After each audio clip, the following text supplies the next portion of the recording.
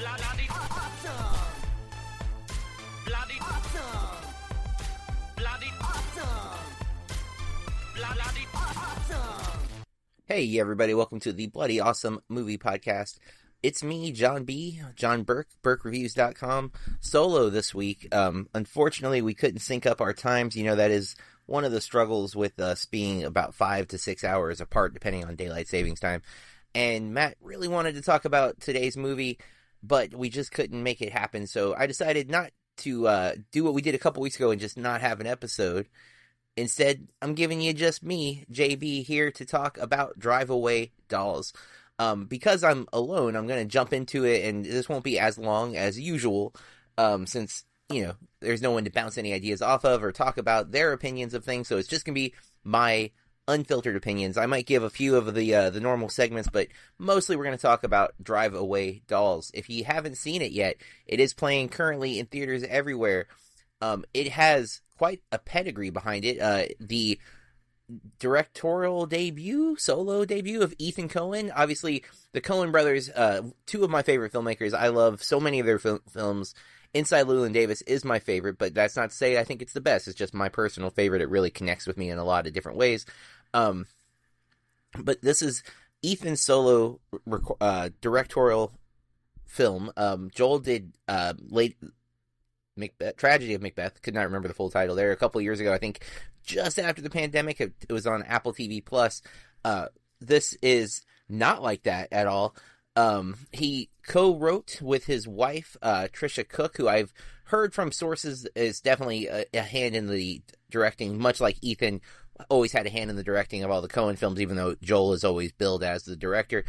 The cast in Drive Away Dolls stars Margaret Qualley, Geraldine Viswanathan. I hope I said that right. I meant to do some prep and I did not. I apologize. I am a huge fan of Geraldine. I just have not mastered the pronunciation of her last name. If you're a listener to the show, though, you know I tend to be bad at that. Anyways, so Beanie Feldstein, I would say, is third lead.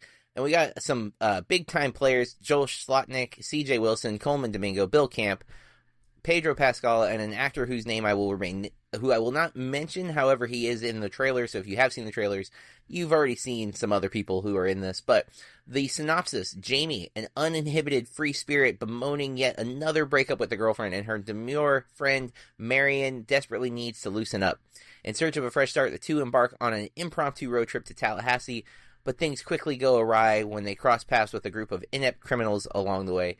That's not a totally accurate description of the plot of this film, but it's not really that concerned with the plot, which I will be talking about momentarily.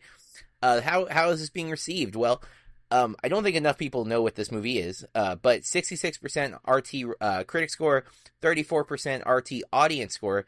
This movie's definitely going to rub some people the wrong way, for sure, especially if you don't like the humor that the Coens tend to bring. 58 Metascore, 6.1 IMDb user score, and a 3.1 on Letterboxd. And I will say right up front, that's about where this sits for me. It's middling. I found a lot of it very charming, very funny. It was raunchier than I was expecting. I'm going to quote Devendra Hardwar from the film cast, much hornier than I was expecting from a Coen film. There's a lot of Raising Arizona in this movie, so those who have seen the filmography of the Coens will definitely recognize.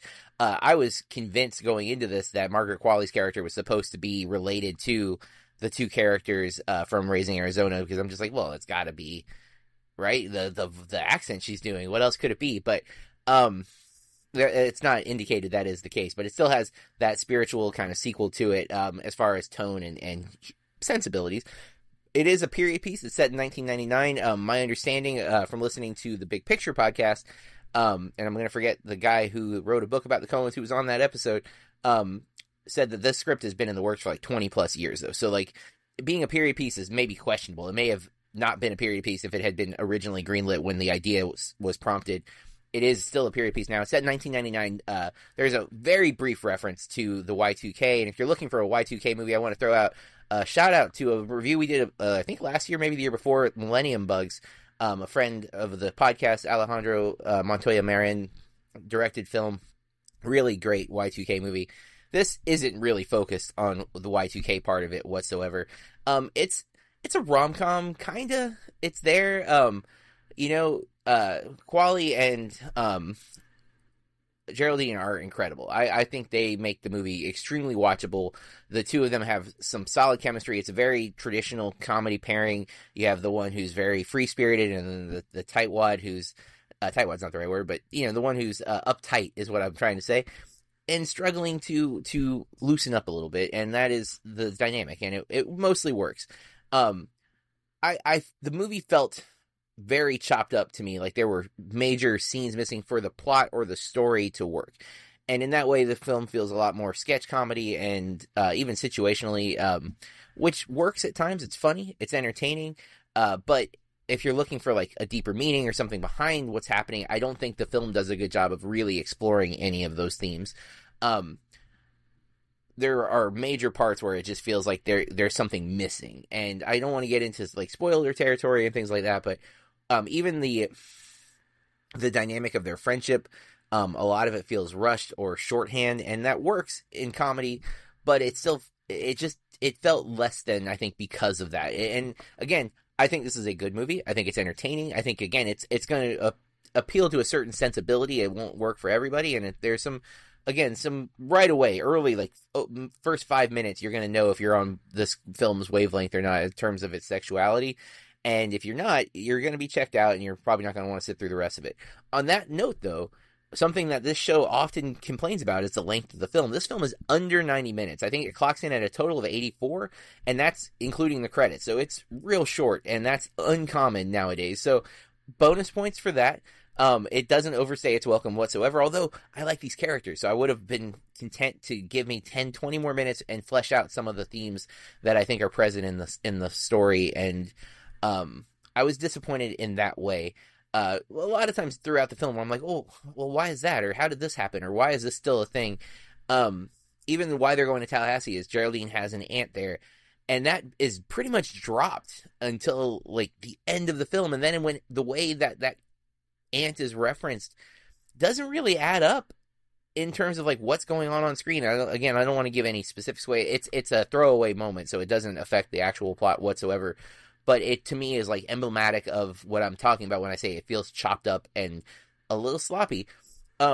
Big Tuna, who I also reference on this show a lot, had said this was in like a tribute to 60s, 70s exploitation type films, and one in which he mentioned was Faster Pussycat Kill Kill, which I had almost seen a few years ago, but then ended up not going to. It was they were doing a retro screening at a film festival here. I ended up not seeing it, so I watched it since seeing Drive-Away Dolls, and I don't really see that connection in the same way. I do in the sense that the events in Faster Pussycat Kill Kill are wild. Like, they don't make sense. They don't necessarily logically add up. But I think in terms of the plotting of the film, they add up perfectly. There's no big chunks that feel missing, which was my criticism of Drive-Away Dolls. So I still don't quite see that comparison. I've heard a few other people reference the exploitation film, and I think that part is there. But as far as like my issues with the structure and the plot of the story in this film, it doesn't solve my concerns. But on that note, if you like the Coens, if you like a lot of their comedies, especially Burn After Reading, Intolerable Cruelty, maybe Hudsucker Proxy, I don't think as much with that one. But it's middling, I would say, overall. But with great lead performances, these two actresses deserve to be recognized. If you haven't seen, Quali's been in a few big movies, but she has been kind of a side character. Once Upon a Time in Hollywood is obviously a big one. She's in Poor Things from last year, but barely. Like, she's briefly in it. She's in The Nice Guys, but she's kind of the MacGuffin in The Nice Guys, so she's like referenced more so than she's the lead. There's a really underseen movie called Sanctuary from technically 2022, but it was in Neon's box set last year. Really good movie. And I have not seen Palo Alto and a few of her other films, but she's great in all of those. But from what I can tell, she hasn't gotten a lot of opportunities to lead, and here she's great. And Geraldine, on the other hand, I have seen her lead a couple of movies. Even if she's not the lead, she's always kind of in the mix. So Blockers was her big breakout.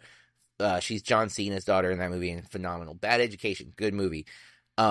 She's a smaller role in it, but she's really good at it. The Broken Hearts Gallery, I liked a lot. It's a really solid rom-com with the dude from Stranger Things.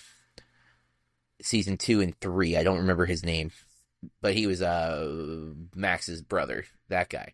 And then she was in a lockdown comedy called 7 Days that I thought was fantastic. I saw at, I think, Tribeca a couple of years ago. I really enjoyed that movie, and she is the lead in that. So if you want to see these two actresses and some other stuff, that's what they have currently. But let's support this film, hopefully just so they get more roles, because they are very, very talented and they deserve some more attention. So I am positive. I would say if we're doing the tomato score, I'm giving it a thumbs up. If we were saying, like, is this a masterpiece? I'm saying no, it's not. Is it something you could skip?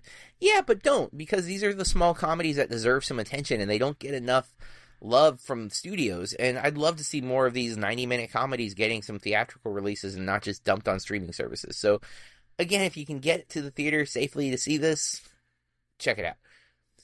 Okay. I am going to do concessions of a cinephile, but not to the full extent that we were going to. But you guys have probably seen, if you're like me and you live in the movie world, you've seen the AMC Dune Part 2 sandworm popcorn bucket. It's wild. It has a giant sandworm that you are supposed to stick your hand in to get the popcorn. Now, there's been a lot of jokes, I'm not going to make any of them right now, of what it resembles. And there's been tons of reactions from the cast seeing this popcorn bucket, including Villeneuve, the director, and all of them are kind of baffled at, like, why would you do this? And then not long after they announced this, we get Ghostbusters Frozen Tundra, whatever the crap it's called, that Matt and I have talked about that movie several times, but we've got tons of different popcorn buckets depending on where you go. There's a Ghost Trap, which looks so cool, and I would love to own that one, but I think it's like $30 or $40. There's a Slimer at Cinemark, but he has butt cheeks. It's wild, these popcorn buckets that we're getting. And again, the resale on these on eBay jump up a lot. People who love these movies want to collect these buckets, and movie theaters have done collectible buckets in the past. So usually they're just like a plastic bucket with the poster or something on them, or characters or something referencing the movie. Every once in a while they'll do like a special like tin bucket. Like we got a Mean Girls bucket from the musical a few weeks ago. That just has a bunch of slogans and quotes from the movie with like little graphics. It's cool. We didn't pay extra for it. We lucked out, and they ran out of regular buckets, so they were giving away the collector buckets.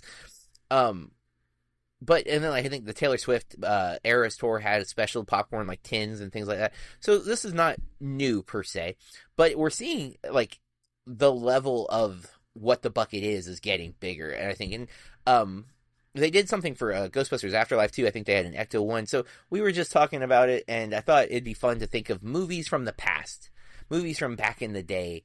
If they had gotten this treatment, what would their special bucket have been? Would they have gone too extreme? Like, the sandworm is pushing the boundaries of, like, especially, again, because you're sticking your hand in the sandworm's mouth. If you've seen any of Dune, you know that's not where you want to be. So the idea was to bounce ideas off and make some jokes. The obvious joke, and this is, if you've ever listened to Doug Loves Movies, this is a joke that happens anytime you're asked to say something kind of silly about a movie. You say a very serious movie. So imagine Schindler's List, and they had like a red coat popcorn bucket. Like, that would have been insane. It feels like something they might have done though right now, because obviously they do this. They're hoping to get people in the door. They're hoping to get people buying the concessions and spending a little extra money. And that's their big hope. And we are seeing that trend escalate as theaters are looking for any way to get people into the seats and buying the concessions, because that's where the theaters make their money. So I don't want to discourage it, but it is pretty wild. So just a couple of other fun ideas, like Casablanca. If we had Casablanca popcorn bucket, maybe Rick's hat,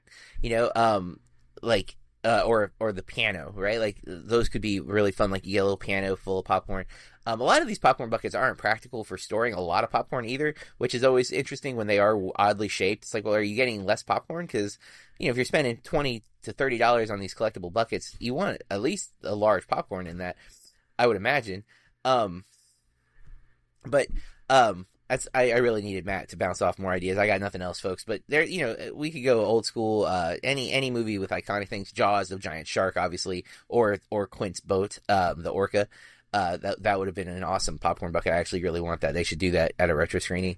And yeah, hit us up on socials. What popcorn buckets, what movies from the past would you like collectible popcorn buckets for, and what would they be? Would they be something outrageous like a Slimer with butt cheeks, or would they just be a bucket with a poster on them? Those are kind of boring, so go with the fun ones. Media consumption, movies, podcasts that we've been watching or listening.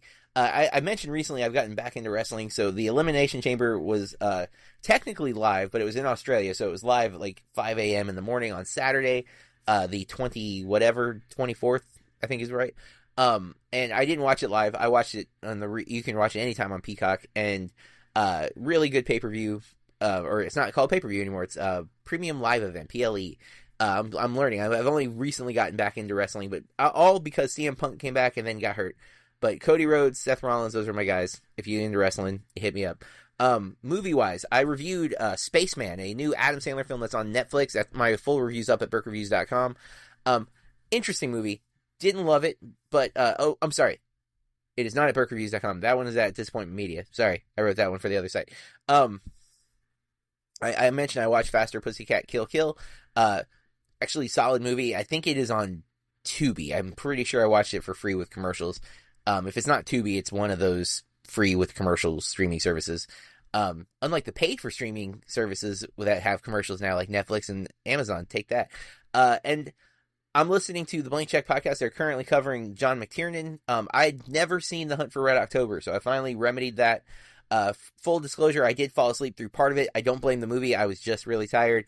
I did get woken up but because of gunfire in a submarine, and that was terrifying. So I don't recommend falling asleep during that movie because it will wake you up in a scary fashion. But overall, I enjoyed the movie. I don't blame the movie for my falling asleep. It's just I'm getting old, and sometimes I need a nap. That was the day I needed a nap. Lastly, before I go, I'm going to tell you how I'm staying bloody awesome, and that this week I am back in school. I'm going for my doctorate in education. I think I've mentioned that previously.